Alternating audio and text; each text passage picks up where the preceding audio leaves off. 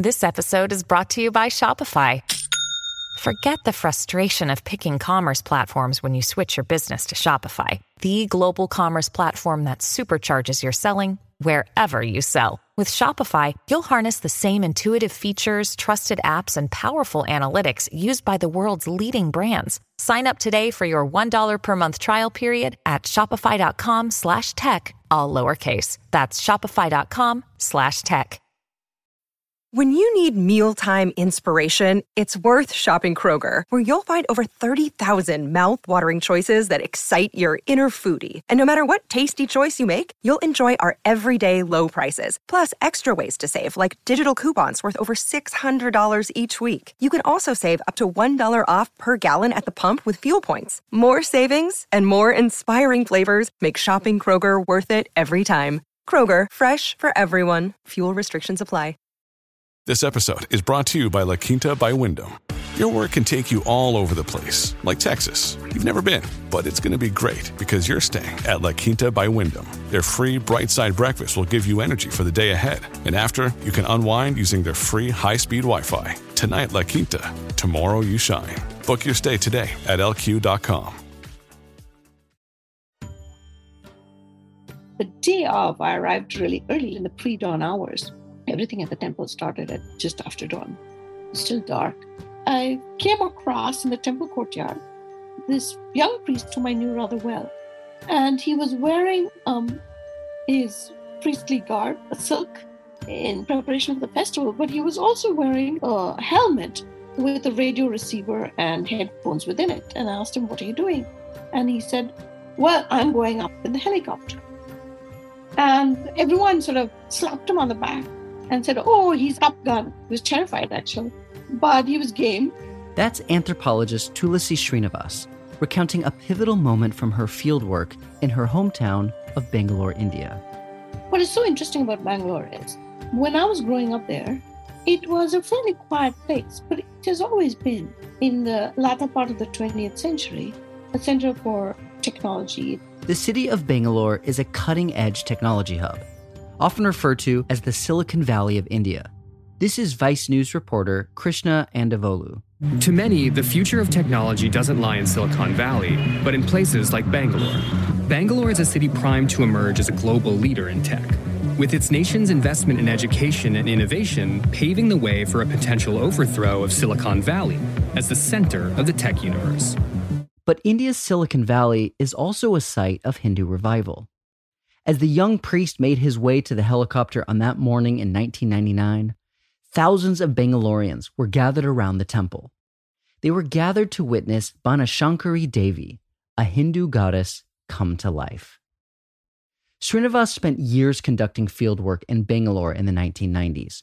Her central finding, that technological development and Hindu ritual were both flourishing in the city, contradicted a major theory in the study of religion. When I started out my work in sociology of religion, almost everyone in the field believed in what generally was called secularization theory, which, when you take apart some of the pretentious verbiage of sociologists, really is a very simple thesis. It's a thesis that modernity leads to a decline of religion. The more modernity, the less religion. This is Peter Berger, a prominent sociologist, theologian, and Srinivas's doctoral advisor. Here, he is speaking at a 2011 forum hosted by the Ethics and Public Policy Center in D.C. Berger was a central proponent of secularization theory in his early work. But toward the end of his career, he changed his mind completely. I changed my mind not because of any religious or philosophical changes on my own, but simply because I concluded that the evidence simply did not support this thesis. And I was not the only one. Almost everyone in the field came to the same conclusion, many of them about the same time. If you look at the contemporary world, to describe it as secular is impossible. The real situation is that most of the world is as religious as it ever was. This is Illuminations, a limited series from Ministry of Ideas about the complex and captivating relationship of religion and science. This episode looks at the cultivation of religious wonder through technology in contemporary Bangalore. As innovations in tech transform the city, innovations in Hindu ritual bring the gods to life and make divine presence more palpable than ever before.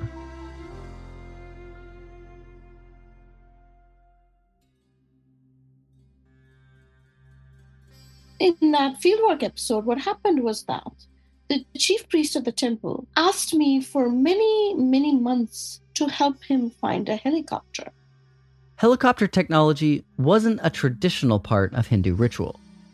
But for Dandu Shastri, chief priest of the Ganesha temple, a helicopter was exactly what he needed to bring a Hindu deity to life. He was girding up, actually, to install a deity, a female deity called Banashankari Devi. She's a famous incarnation of Devi, the goddess principal. And so he had built this temple for her. And on the day of her installation, he wanted to use the helicopter to bathe the temple tower in sacred water and flowers at the exact moment of the enlivening of the deity. In this ritual, called Prana Pratristha, temple priests bring the spirit of a goddess into a statue in her image. They first breathe the breath of life into the statue, and then draw on her eyes. Once the eyes of the deity are drawn on the statue, the goddess Banashankari has descended and fully embodies the statue with her presence.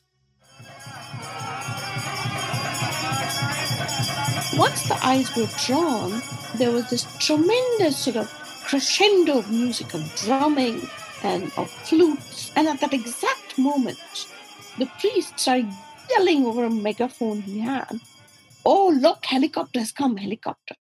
There were thousands of people in the temple courtyard to see this enlivening. There were priests chanting mantras, there was drumming and flutes, the light and the sound. It was quite magnificent. But when he shouted, "Look, helicopters come," stayed sudden silence as everyone looked into the sky. Even the mantra stopped, which is astounding. The smoke was still present. Even the drumming stopped, the bell clanging stopped.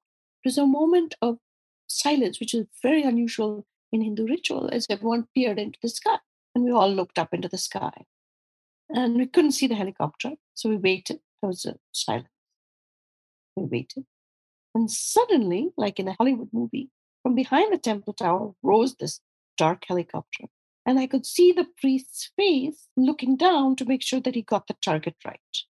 It circled once, and nothing happened. And there's the sense of a sort of sigh go through the crowd. The second time the helicopter came around, there was a Brahmini kite called a Garuda, which nested in the trees of the temple. A Brahmini kite is an eagle with reddish-brown body plumage and striking white head and breast feathers. And it was disturbed by the sound of the helicopter, and it took off. So rising from behind the temple tower came this helicopter with the Garuda in front of it. The Garuda is a symbol of Vishnu. He rides this, in myth, he rides a Brahmini kite. And so the priest became sort of apoplectic with joy. He started shouting, "Garuda, helicopter, helicopter, Garuda, Garuda, helicopter," repeatedly into the megaphone. We all looked to the sky, and the priest found his target, and we were all bathed in this holy water, the tirtha, and the sacred flower petals. And this sort of moment of the fusing of the sacred vehicle of Vishnu with this modern technology of the helicopter was the transformative moment, because I found myself moved, and I was surrounded by engineers. They had worked at the Hindustan Aeronautics Limited. Some of them had worked in AI. Some of them had worked in robotics and other important engineering fields. But they were as moved as me to see the helicopter Garuda in fusion over the temple tower. Many in the crowd were moved to tears. Srinivas describes a palpable sense of wonder caused by this fusion of a new technology and a sacred manifestation of the divine. What made this moment especially meaningful was that it captured something Srinivas had been consistently observing throughout her research. For much of the 20th century, the secularization thesis defined our understanding of religion in modern society. The secularization thesis predicted that as societies became more modern, religion would decline. and that decline would coincide with religion's retreat from the public sphere. Religion might survive in some form, but it would become increasingly more private and separate from the public worlds of politics, science, and commerce. But that's not what Srinivas found. It's quite common to go to pubs in Bangalore and hear people talk about tech. But you'll hear people talk about tech and cutting-edge technologies, not just in bars and pubs, but you'll hear it in temples. It's integrated into the warp and weft of the society in Bangalore. It's not surprising to me that the spaces in Bangalore that one would consider religious would also be technologically savvy spaces. In Srinivas's observations, religious ritual and scientific development were not taking place in separate social spaces.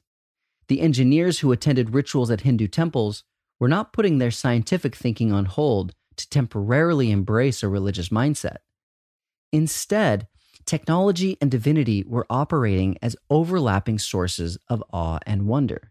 There was a sense of mapping divinity onto technology and technology onto divinity, which the helicopter Garuda moment encapsulated for me. Early social scientists often viewed religion as a pre-modern attempt to explain how the world works, a vestigial relic of primitive thinking. In this view, religion and science offer conflicting explanations for the nature of reality. Understanding the world through a religious framework is seen as maintaining unquestioning adherence to traditional dogma, while understanding the world through a scientific framework is seen as a practice of inquiry, experimentation, and weighing of evidence. In this early modern view, many assumed that as science progressed and offered more accurate explanations of reality, religion would become unnecessary. But in fact, religion isn't just an explanatory framework. It also offers experiences of a felt sense of presence, wonder, and relationship with the divine, experiences that scientific technologies can amplify. Instead of seeing new technology as a threat to authentic religion, we might look for ways they can offer new opportunities for the divine to be made more present in the world. The helicopter in the temple ritual enhanced and amplified the sensory experience of Banashankari's divine presence, generating a powerfully immersive experience at the moment of the Devi's enlivening, in a way that was entirely novel. In religious studies, at least, ritual has always been postulated as the traditional, the unchanging, right? And one goes back to it when things in the world shift around. In fact, I came to the conclusion that ritual, in all likelihood, changed with every generation. That what we thought of as tradition was in fact not traditional at all. For example, liturgical texts might say, the god is offered fruit and flowers. And in my grandfather's time, they would offer fruits and flowers that grew locally. They would offer lotuses or bananas. But the priest, as I noted in the book, today offers kiwi fruit grown in Australia, and he offers exotic roses grown in the Netherlands. And when I ask him, well, what is this? He comes up with a sort of sacred text that explains why he's using that, even though it's far from indigenous, it's far from local.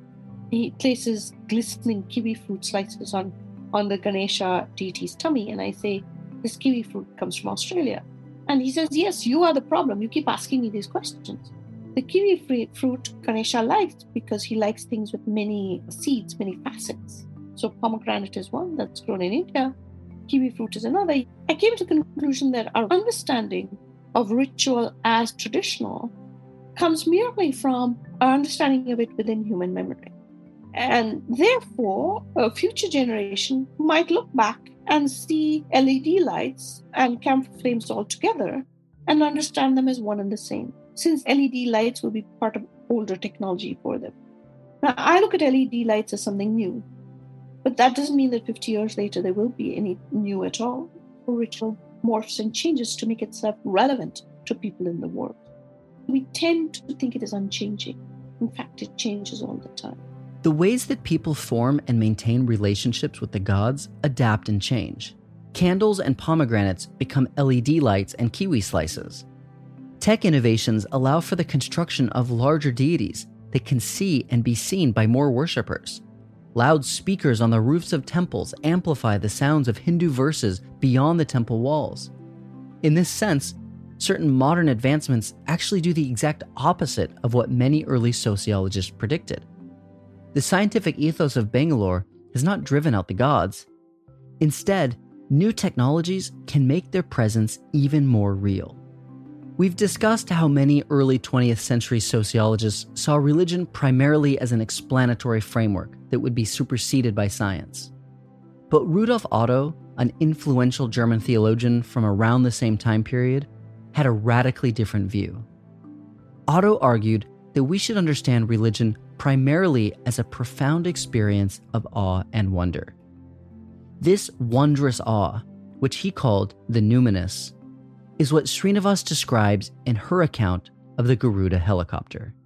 The helicopter, Garuda, it's a moment encapsulated for me. This sort of unexplained beauty and terror that both divinity encapsulated as well as technology encapsulated.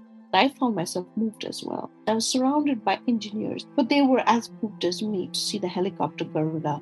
Religion shouldn't be seen as just veneration of the old or the traditional. It can be an avenue towards new experiences, new feelings, and it can use new technologies to create these. Together, these forces can connect us with things that are higher, both within us and without, and they can connect us to each other as we experience this wondrous awe together.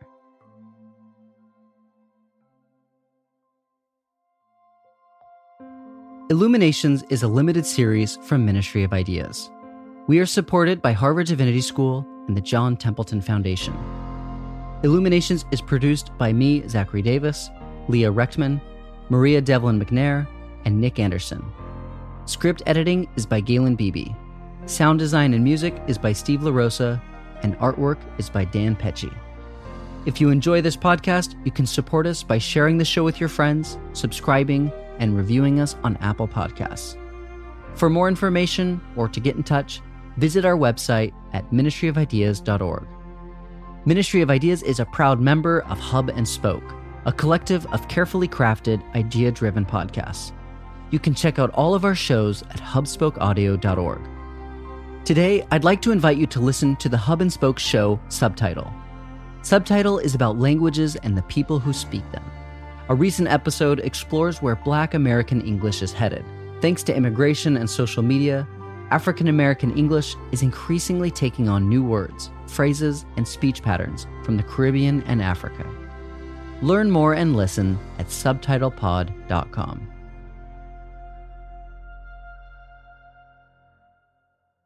Hub and Spoke Audio Collective.